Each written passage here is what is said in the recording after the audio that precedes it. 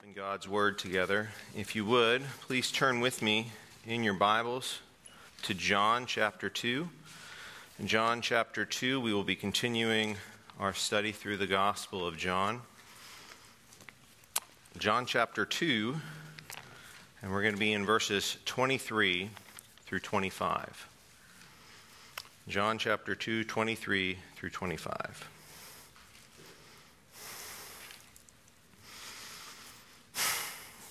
So when he was in Jerusalem at the Passover during the feast, many believed in his name, observing his signs which he was doing.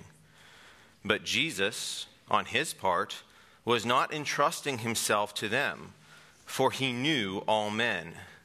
And because he did not need anyone to testify concerning man, for he himself knew what was in man. Let's go to the Lord in prayer. Our most gracious Heavenly Father, how grateful we are for the privilege, for the opportunity we have to come before you, to worship, to pray, to read your word, and just glorify you in all that we do and say. As we look to this passage today, help it to convict our hearts. Help it to draw us ever closer to you. We love you, Lord. We thank you. We ask all these things in the name of your Son, Jesus. Amen. Our passage today raises perhaps life's most important question. What is genuine belief? Across the world, there are hundreds of groups that claim the title of Christian and claim to believe in the name of Jesus. Just up the road here from us, we have a Jehovah's Witnesses Kingdom Hall, and they claim to believe in Jesus, but they deny the Trinity. The Mormons claim to believe in Jesus, but they believe in a different Jesus and have a different gospel. The Word of Faith movement, led by the likes of Benny Hinn and Joel Osteen, Kenneth Copeland, Bill Johnson, the likes that you see on TV, all claim the title of Christian and say they believe in the name of Jesus. Yet many of them preach a different gospel, a different Christ, and should be classified as Gnostic heretics and not Christians. Our passage today is hard. As I read through it, I really struggled preparing this sermon because it's a difficult passage. It can be hard to interpret, and it speaks some very serious truths that are sometimes hard to hear. We see the Jews observe the signs that Jesus performed, and we read that many believed in his name. But then we see that Jesus does not entrust himself to them. My question to you is why? Why does Jesus not entrust himself to them? Are they not genuine believers? What is the ground for genuine belief? In your bulletins this morning, you will see the main idea that John is trying to convey in the text. And the main idea is this: Jesus did not believe in man's belief, demonstrating man's depravity and Christ's divinity. And let me repeat that for emphasis. Jesus did not believe in man's belief, demonstrating man's depravity and Christ's divinity. And we're going to explore this idea as we go through the text. In John 2, 23 through 25, we see the contrast between the external belief of man and the knowledge of Christ, which should help you examine your life and your belief to see if it is genuine. Our first point is man's depravity. Man's depravity. We see that in verse 23. It's a theme that we find throughout the Gospel of John. Man's depravity is the same thing as the doctrine of total depravity or absolute inability. It's the idea that all men who are born of ordinary generation, born of the seed of Adam, have Adam's sin imputed to them. Adam is our federal head, and because of his sin in the garden is then passed on to all his descendants born of the seed of man. And that includes every human being who has ever lived, save one, Jesus Christ, born of a virgin, not born of the seed of man. And that's why the virgin birth is so important and why we celebrate the virgin birth during this Christmas season. Total depravity does not mean that sinners act as bad as possible. I mean, can you imagine if everyone in the world acted as bad as possible? I think the world would go extinct in about 5 minutes if that was the case. It also doesn't mean that men can't do relative acts of goodness. We know that non-believers can do relative acts of goodness, of kindness towards others, feed the poor, take care of their families. And let me emphasize the relative acts, because no act outside of Christ done for the glory of God is good in and of itself. The motivation must be for God's glory. It is God that makes things good. Only God is good. Nevertheless, man's depravity is total. It is all pervasive. It touches every aspect of our nature. Titus 1:15 says, "To those who are defiled and unbelieving, nothing is pure, but both their mind and their conscience are defiled." Every aspect of man's nature has been corrupted by our sin nature. And there are 3 truths about total depravity that I'd like you to grasp as we enter into this passage. The first is that total depravity means our mind and our conscience, everything is defiled. It's all pervasive. That's the first truth. Second, it's universal to all who are born of ordinary generation. And third, it means that we do not have the ability in and of ourselves to please God. And to demonstrate this fact, which will help you understand John, I'd like you to turn with me briefly to Romans chapter 8, verses 6 through 8 to establish this. Keep your finger in John chapter 2. Turn with me to Romans chapter 8, verses 6 through 8.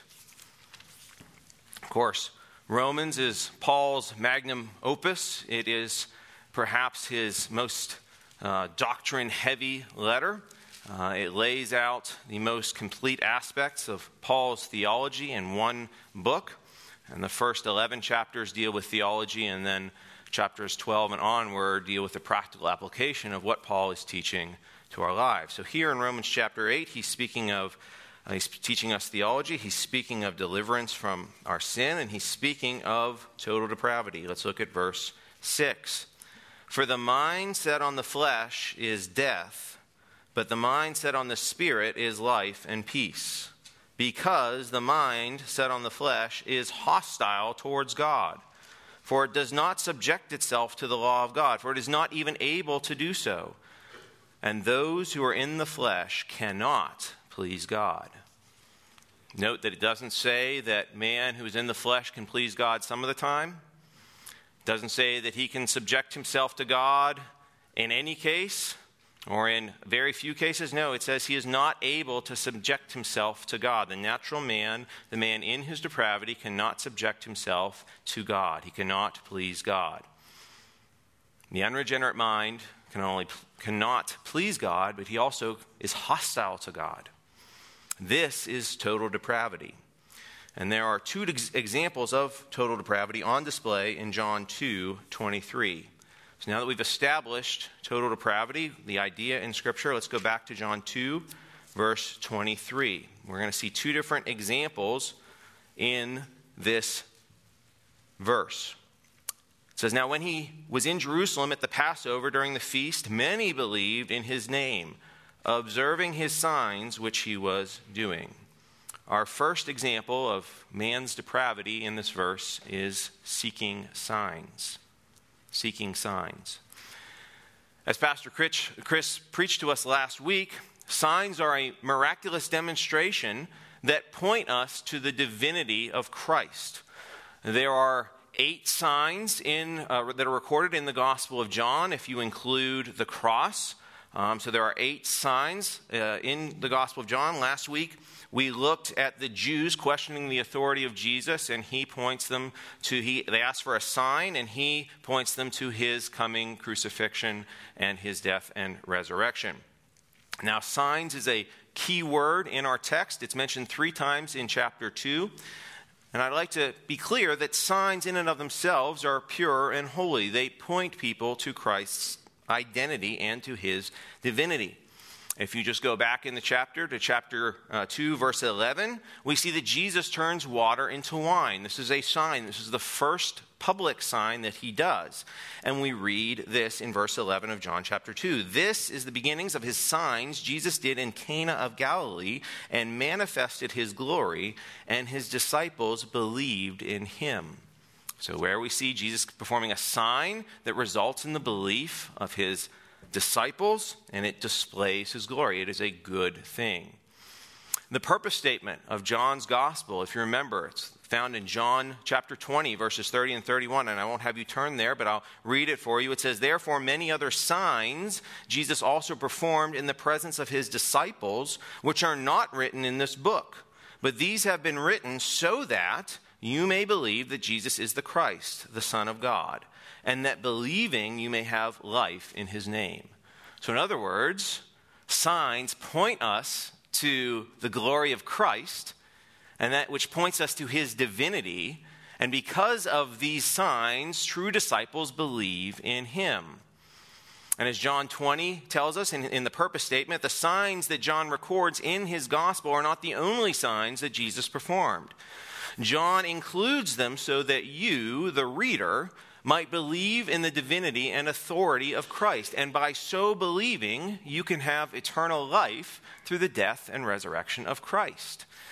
Earlier, we sang the song, "God Almighty, we are waiting." And as we sang that song, if you remember one of the lyrics from the song, it said, "As we look for signs and wonders, help us see you in a child." So in other words, as we look for signs, we are not to look for the purpose of seeing signs. No, the signs point us to something. When you're driving down the highway and you're hungry and you want to go to Chick-fil-A, and it's not on Sunday, and you see a sign on the road, you're not looking for the sign pointing you to Chick-fil-A. If you went to the sign, you would still be hungry, and that wouldn't help you at all. No, the sign is merely pointing you to the end goal. And this is how we as Christians should view signs. They're not the end goal. They are a sign. Literally, they are pointing us to something. The signs are a means to the end. Now, earlier in chapter 2, in verse 18, as we mentioned earlier, the Jews asked Jesus for a sign to show by what authority he cleansed the temple. Pastor Chris preached on this last week. And as we saw, this is really a distraction from the real issue. The real issue was the Jews' lack of reverence. If you remember, there were money changers in the temple, and there were animals in the temple, and this was an affront, an offense to God. And the Jews sought to signs either to deflect or distract from Christ's authority. That's their purpose in asking Jesus, by what authority do you do these things? We want to see a sign. And what was Jesus' response? Well, he points them to the destruction and resurrection of the temple of his body. But the Jews don't understand these things. Even the disciples, we're not sure if they understood them then, or most likely they understood them after Jesus died and was buried and rose from the dead. That's when the disciples understood these things. But the unbelieving Jews certainly did not understand what Jesus was talking about. They thought he was talking about the physical temple, which had taken years to build. And they questioned, well, how can you rebuild this temple in 3 days? And the Jews, the unbelieving Jews here, do not understand because they have unregenerate minds that cannot understand. 1 Corinthians 2:14 says, "The natural man does not accept the things of the Spirit of God, for they are foolishness to him, and he cannot understand them because they are spiritually appraised." Instead of seeing signs that point to the deity of Christ, the natural man, the unregenerate man, the sinful man pursues signs as the end goal. Just think of the crowd on Palm Sunday. They see Jesus riding through the streets on the donkey in fulfillment of prophecy in the Old Testament, and they cheer and praise him. And many say, yes, we believe this is our Messiah. And less than a week later, what are they doing? Crucify him, crucify him, crucify him. They look to the sign and not to the Savior. Pursuing signs is dangerous if you're pursuing them as the end goal. Not only because they distract if you're just pursuing them for the end goal, but also because there are false signs and wonders that do not point to God. Jesus warns of false signs during the coming end times, during the tribulation. He says that false prophets and antichrists will perform lying signs and wonders that are so deceptive that without the work of the Holy Spirit, they would deceive even the elect, even God's people. Matthew 24:24, Jesus says, "For false Christs and false prophets will arise and will show great signs and wonders, so as to mislead, if possible, even the elect." True signs can be imitated by false signs, deceiving those interested only in the wonder of signs. Think of Exodus, when Moses comes before Pharaoh and he has his staff and he casts it down before Pharaoh and the staff turns into a serpent. What do Pharaoh's magicians do? They come with their own staffs, cast them down, and then and they turn into snakes, and then Moses' snake or his staff eats their snakes, consumes them. They perform false signs and wonders that wow and cause people to look at them instead of to the message that Moses is trying to deliver. That God is telling Pharaoh, repent, or judgment is coming. Now, true signs are given for a specific purpose in history. True signs given by God are to authenticate new revelation. And what do I mean? Well, true signs in Scripture, if you look at signs and wonders in Scripture, they authenticate the men of God who are proclaiming God's word. They receive a revelation from God, which they then write down. It's what we call the Bible. And because of that, to authenticate their ministry, God gives them signs and wonders that he allows them to perform. If you think of the apostles or any of the prophets, these signs that they do authenticate that they are God's man, that they are messengers of the Lord. Now, is that still going on today? Well, no, the canon of Scripture is closed. We're not adding to Scripture. And because of that, these sign gifts, these apostolic gifts, have ceased. But in John 2:23, we do not yet have the New Testament, and the Jews are observing the signs that Jesus did as an authentication of his divinity, of his authority from God, and we're told that they believed. So the signs point to the authority of Christ, and they believe. But let me ask you, was their faith, was their belief genuine? Today there is an unhealthy and dangerous obsession within some circles of Christianity concerning signs. I'm going to give a little history lesson here. And this is due to the charismatic movement that has been around for about the last 120 years or so. It's especially prevalent here in California because here is where the movement was popularized. You might be aware of the Azusa Street Revival of 1906. It was an aberrant movement started by a man named William Seymour, who was taught by a man named Charles Parham, and they started what we now know today as the charismatic or Pentecostal churches. And they believed in signs and wonders. And you might have heard this story before, is they believed that they were supernaturally empowered with the gift of tongues, and because of that, they decided that they were going to send missionaries without learning the language to China to preach the gospel. And you think, oh, that sounds cool.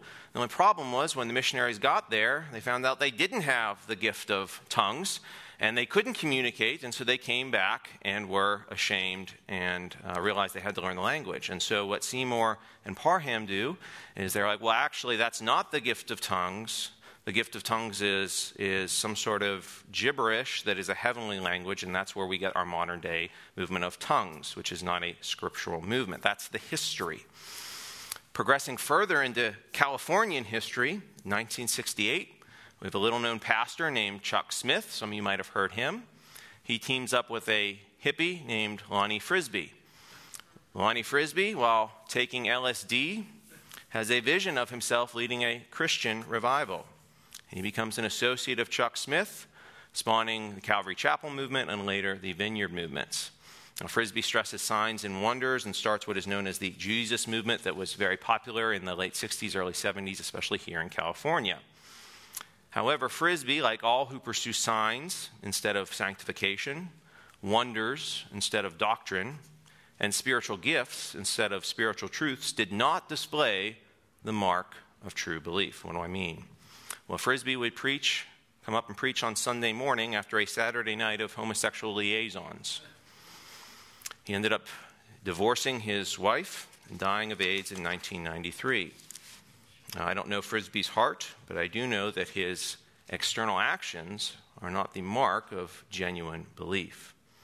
Now, today, there are still people influenced by this aberrant theology.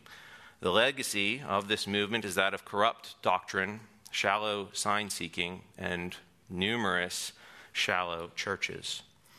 And perhaps the best example of this today, and this is where it's relevant to you in your life and in your worship, is a group called the New Apostolic Reformation, the NAR or NAR, and the flagship group for that is Bethel Church, whose music is very popular on Christian radio today.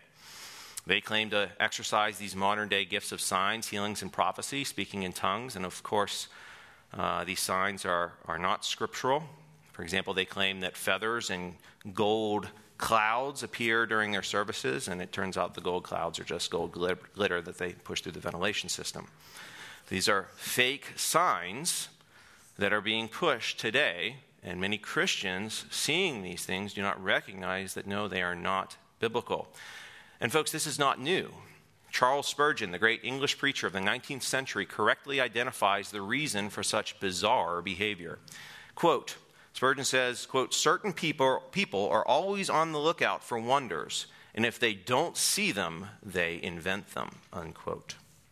Now, sadly, despite the warnings of such godly men as Spurgeon and others, we have many of these things infiltrating evangelical churches. So let me be clear about Bethel and NAR as a whole.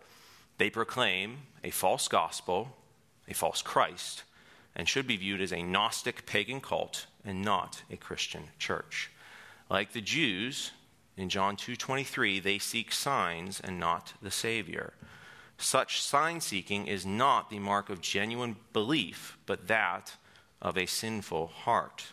Our application today for believers on this point is that if you are a believer, seek Christ. Seek the gospel. Don't seek signs. Mark and avoid such who do. If you're a believing parent, do not expose your children to false teachers simply because their music is appealing. As we're about to see in verse 24, Jesus did not entrust himself to such people, and neither must we. Finally, if you're an unbeliever, I again encourage you to seek the Savior, the one who can save, not the signs that point to the Savior. Seek salvation, not the signs that point to salvation. Signs do not save you from your sin. They merely point you to the one who does save you, Jesus Christ, the righteous. So that's our first example of depravity, man's depravity in this verse. Second is false belief. It's found in the nature of the Jews' belief. Now, the word believe is our second key word for our text, John 2:23. At the end of the verse, it says, "Many believed in his name, observing his signs which he was doing." Moving on to verse 24, Jesus, on his part, was not entrusting himself to them, for he knew all men. So again, I'll ask you the question, if these people truly believed, why did Jesus not entrust himself to them? Jesus entrusts himself to his disciples. In John 2:11, the disciples saw the sign of the water being turned into wine, and they believed in him. The word believed in verse 11 and in verse 23 is the same word, in the same tense, the same person, the same number in the original Greek. It's the exact same word. So what's the difference between the belief in verse 11 and the belief in verse 23? Look back with me at verse 11, John 2:11. We see this is the beginning of the signs that Jesus did in Cana of Galilee and manifested his glory, and his disciples believed on him. We see first that Jesus manifested or displayed, revealed his glory. Second, that the disciples are his disciples. Notice that it's possessive. They are his. There is a uniqueness to them. He has called them. They are his people, his disciples. That is why their belief is genuine. They have answered the call of Christ. Their belief, although immature, is genuine.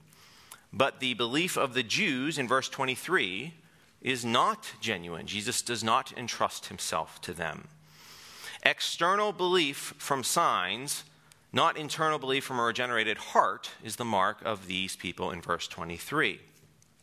Now go back just to chapter 1, verse 5 of John. Chapter 1, verse 5. We're going to see another example of this. If you remember, this is from Pastor Chris's second sermon, which is almost 3 months ago now, which is crazy and wonderful to think about.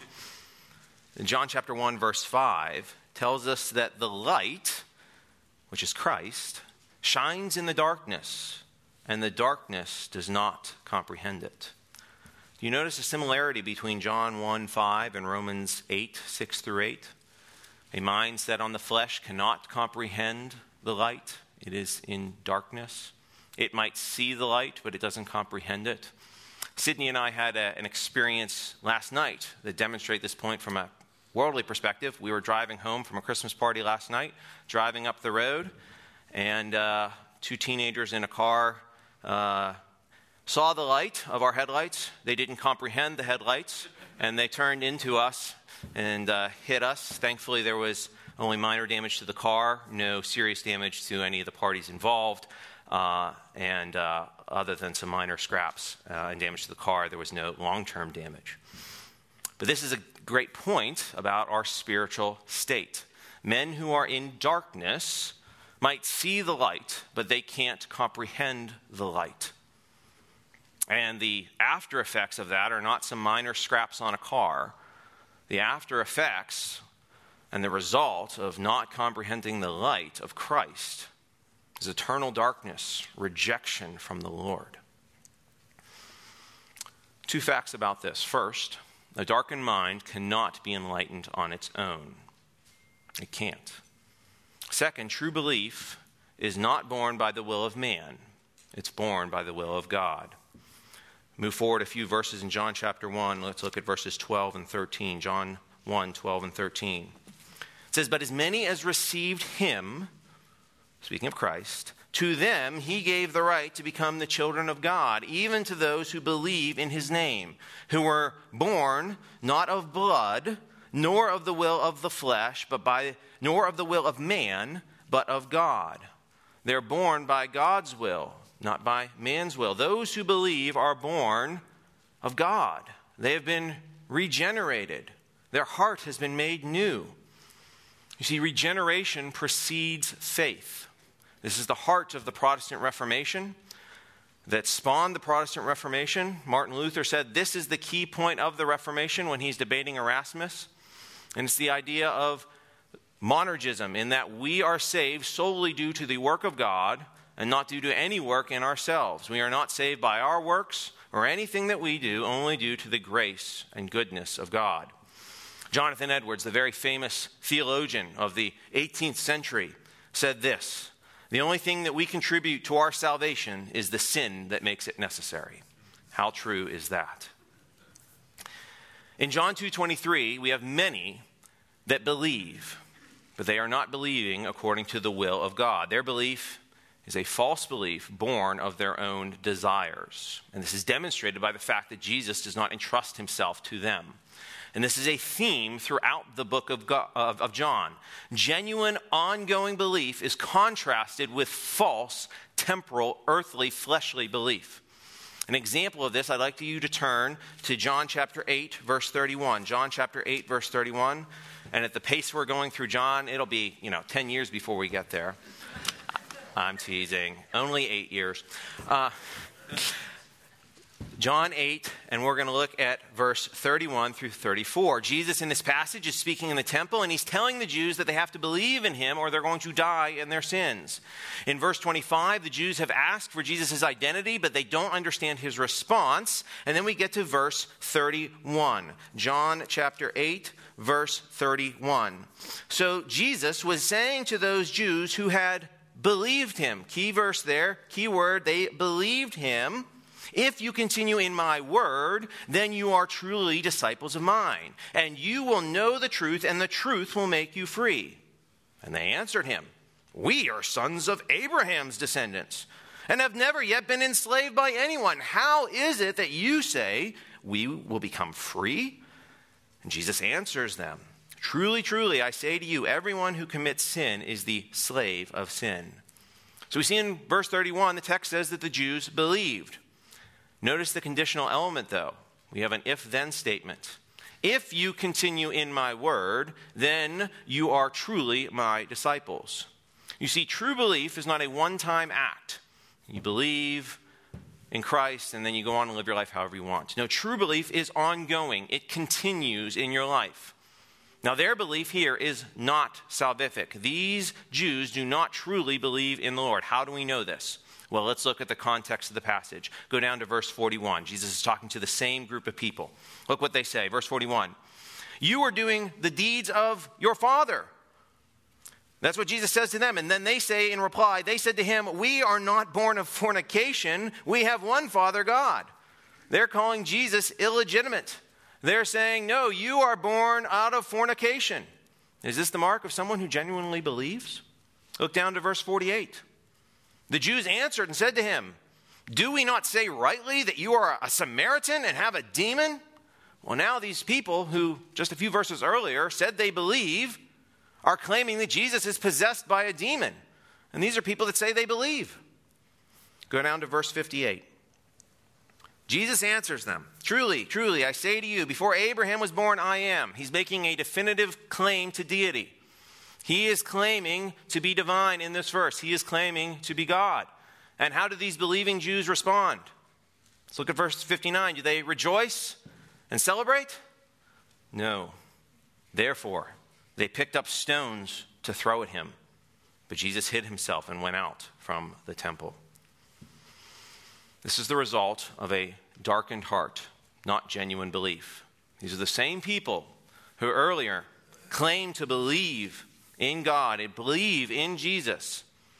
But this is the response of a dark and unregenerate heart. Their actions demonstrate that they do not have true belief. Jesus hides himself from them. He does not entrust himself to the crowd, just as he does not entrust himself to the crowd in John chapter 2. Their belief is not genuine. Even though if asked, if we looked in verse 31, they would have said, well, we believe in him. So our application today, for those in the room who claim to be believers, but your actions do not match your profession of faith, my question is this: do you believe truly, genuinely? In America today, there is a plight of easy believism within the church. It was a hard thing preparing this message because of this fact.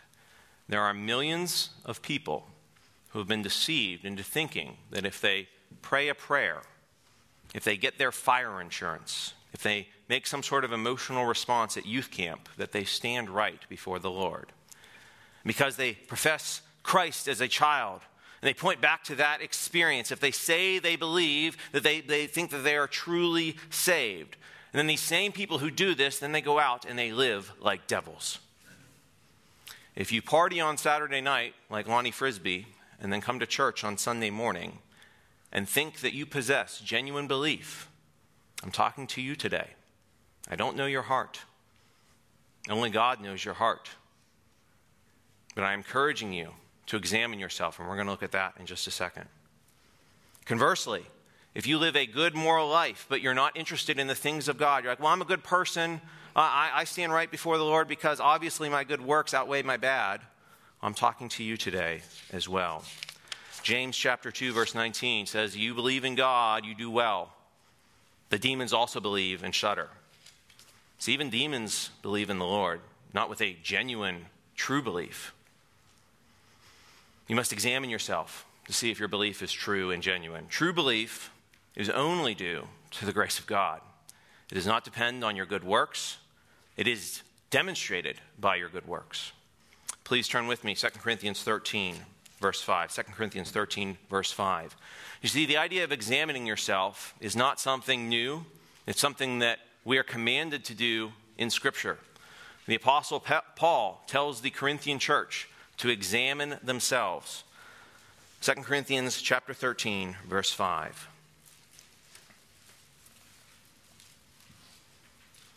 The apostle says this, test yourself to see if you are in the faith. Examine yourselves. Or do you not recognize this about yourselves, that Jesus Christ is in you, unless indeed you fail the test? Examine yourself. Test yourself. If Jesus is truly in you, it will be recognizable. Your belief will be demonstrated in your life. And that does not mean that you're not going to sin. We still have the old man, the sin nature that we have to battle. But are there marks of genuine belief, true fruit in your life? Paul is asking the believers in Corinth here to examine themselves. He doesn't say, remember the time that you prayed a prayer. That's not what he's telling them. He says, examine yourself, test yourselves. There are two plights facing the American church today. One is that many people in evangelical churches believe that they are saved when they are truly lost. And the other is that there are many believers who doubt their salvation because they live sinful lives that do not demonstrate their belief. If you go to many countries like China, Iran, believers there, true believers, aren't questioning their salvation. It's a very Western problem. And why is that? Because over there, if you believe, you're risking your life. It's very evident in your actions. Here, however, we have many people that truly believe, but then go off and live their life however they want, even when they are under conviction by the Holy Spirit, and then they wonder why they question their salvation. Remember, your works are a demonstration of your belief, of the belief that's in your heart. Your works don't determine your belief. If you are a true believer, you are secure in your salvation due to the effectual work of Christ upon the cross. His sacrifice is your assurance. You are saved not because of your belief, for that would mean that you boast in your works, in your own belief. No, you are saved due to the finished work of Christ upon the cross. It is finished, he declares. And that finished work allows us to live a life of genuine belief and faith. And that belief will be evidenced by the fruit in your life. And so I encourage you today to examine yourselves, as Paul says. Don't be like the Jews who believe externally, but then to whom Christ does not entrust himself, because they lack true belief. So the first point in our text today is man's depravity, which is displayed by seeking signs and through false belief. Second, we're going to look at Christ's divinity, which is in verses 24 and 25, and there are two examples of this. First, we see Christ's divinity in his denial, verse 24. Go back to John chapter 2, verse 24. John writes, "But Jesus, on his part, was not entrusting himself to them, for he knew all men." Now, the word entrusting here, epistusen, is the same Greek word translated as believed in verse 23. It's in a different tense, but it's the same word for belief. So a wooden literal translation of John 2:24 would read, Jesus on his part was not believing himself to them.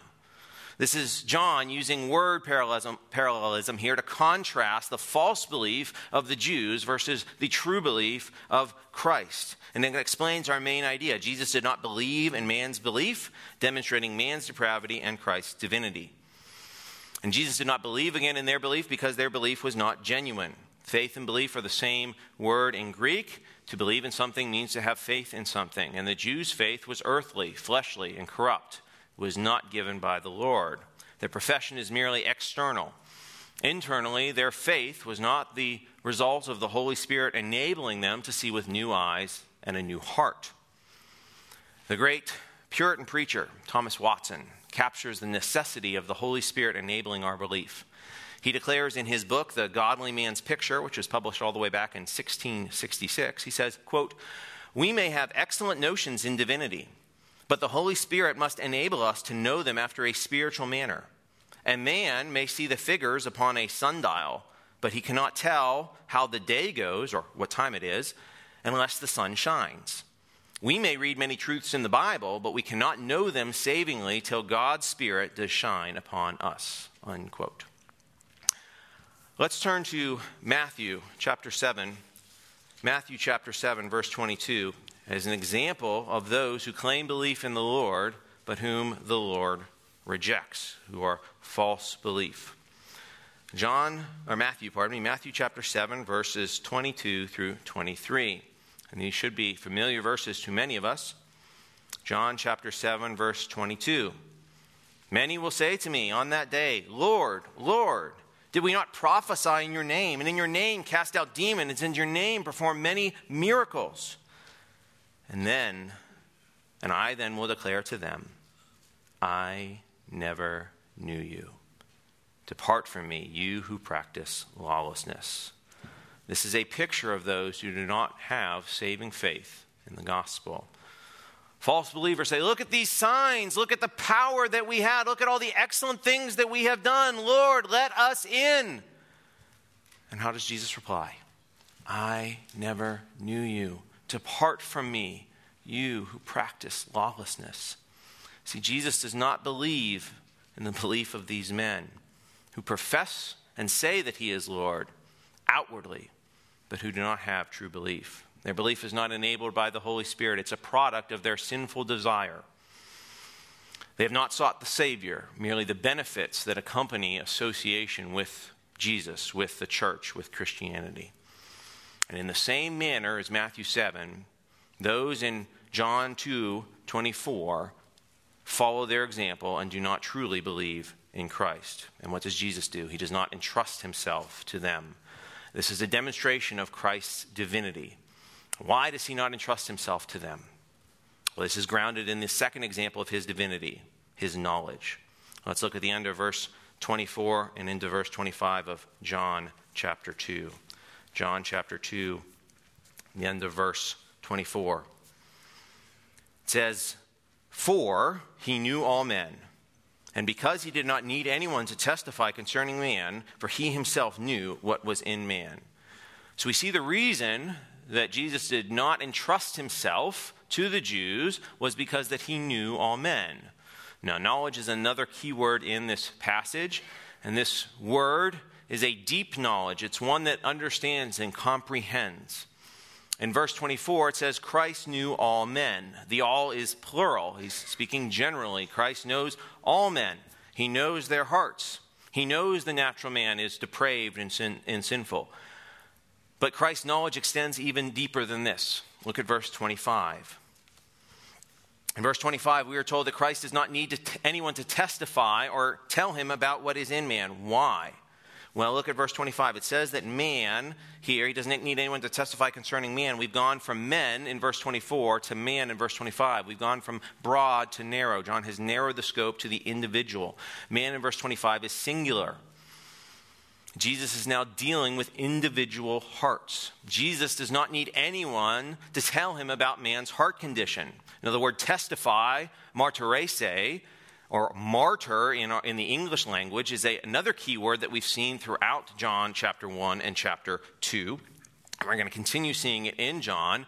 John tells us that Jesus did not need the testimony of men to understand and know the hearts of individuals. Why? Well, he himself knew what was in man. Jesus knew continually from eternity past what was in the heart of every individual. Now, you and I cannot see individual hearts. We can see people's actions, how people respond. We can see their fruit and their works, and actions and fruit reflect a heart. Yet trying to view someone's heart is like trying to look through a dirty window. We can't look past all the dirt and grime. Only Jesus sees straight through and demonstrates his divinity. Only God looks at the heart. That's what the breadth of Scripture tells us. Think of 1 Samuel 16:7. Samuel is trying to pick one of Jesse's sons to become king of Israel. And he comes up to the oldest one and he says, surely this man must be the next king. I mean, he's so tall and strong. He's certainly the right choice. But what does God tell Samuel? 1 Samuel 16:7, God sees not as man sees, for man looks at the outward appearance, but the Lord looks at the heart. We're studying Proverbs in both Faith Builders and in Youth Sunday School, and Proverbs 21:2 teaches us the same principle. Quote, every man's way is right in his own eyes, but the Lord weighs the heart. You see, sinful man looks with sinful eyes at his sinful way and pronounces it right. But God looks deeper at the sinful heart and judges accordingly. Thomas Goodwin, the great Congregationalist preacher, speaks to this issue. He says, until a man hath new eyes given to him from the holy word of God, and be enlightened by a supernatural light accompanying it, which might represent men themselves to them and their condition, no wonder they think well of themselves, having but their own eyes. No wonder if their ways be clean in their own judgments and opinions. You see, man cannot look at the heart. Man demonstrates his creatureliness by judging himself according to man's standards. But God demonstrates his divinity by weighing the heart. And that's what Jesus is doing in John chapter 2, verses 24 and 25. He is weighing the hearts of man. By knowing what was in man without needing any external testimony, Christ is demonstrating his divinity.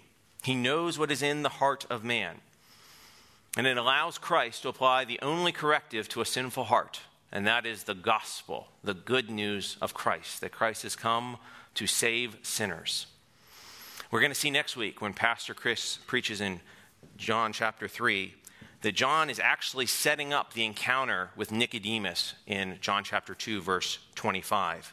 In John chapter 2, 25, we see that he knew what is in man, singular. If you go down to verse 1 of John chapter 3, we read, now there was a man, singular, of the Pharisees. So Jesus understands Nicodemus and knows Nicodemus' heart because he is divine. He can engage with Nicodemus and show Nicodemus that he needs the gospel, that he needs salvation, that his heart is impure because he knows all men. And our application today depends on your status as a Christian or a non-Christian. You see, Christ knows what is in you. He knows what is in your heart. Is this knowledge one of condemnation or love? If you are a believer, a true believer, Christ knows you intimately and lovingly. So my question for you today is this: are you truly known by God? We often ask, do you know Christ? But perhaps the question should be, does Christ know you in a salvific sense? Many Jews believed in Jesus externally, yet Jesus did not entrust himself to them or believe in their belief. Those in Matthew 7:22 thought they knew God. They called out, Lord, Lord. Yet Jesus says, I never knew you. So are you truly known by Christ? Second question, are you known by other believers? See, Christ doesn't need other testimony because he sees our hearts. However, we can only know each other externally through our fruits. And does your fruit demonstrate to others that you are a true believer? Does your manner of speech, your works, your dress, your attitude, all of this contributes to how we know each other. And if you attend Church of the Canyons, we would love to get to know you better and for you to get to know us better. So I encourage you, stay afterwards. Introduce yourself to someone that you don't know. Spend time talking about important subjects dear to your heart, your family, your life, your testimony. Let's get to know one each other better so that we can fellowship as true believers. We'd love to discuss the sermon with you afterwards. I'll be outside if you have questions or comments about what you've heard today.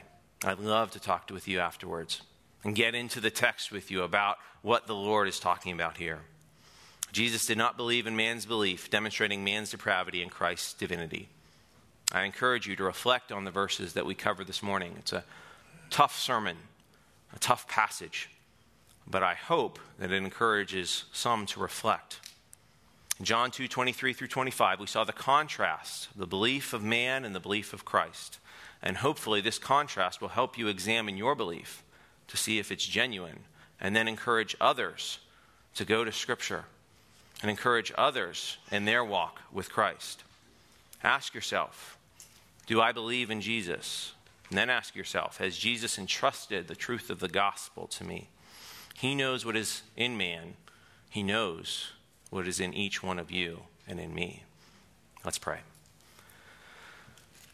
Our most gracious Father, we magnify your name. We admit our sinfulness. We understand that it is only the Holy Spirit that draws us to yourself. We know that you know what is in our hearts. And I ask you, Lord, if there's someone here this morning who's like the many false believers that we read about in our text, that they would believe in you truly, that you would open their eyes. You know their hearts, you know each one of us, and trust them with the gospel. And for the believers this morning, may they understand that you know them. May that encourage them to live a life that is glorifying to you. May it give them assurance of their belief and motivation to proclaim the gospel to all that they meet. We thank you for the blessing of your salvation, for the ability we have to fellowship with you as your children. We ask all these things in the name of your precious Son, Jesus.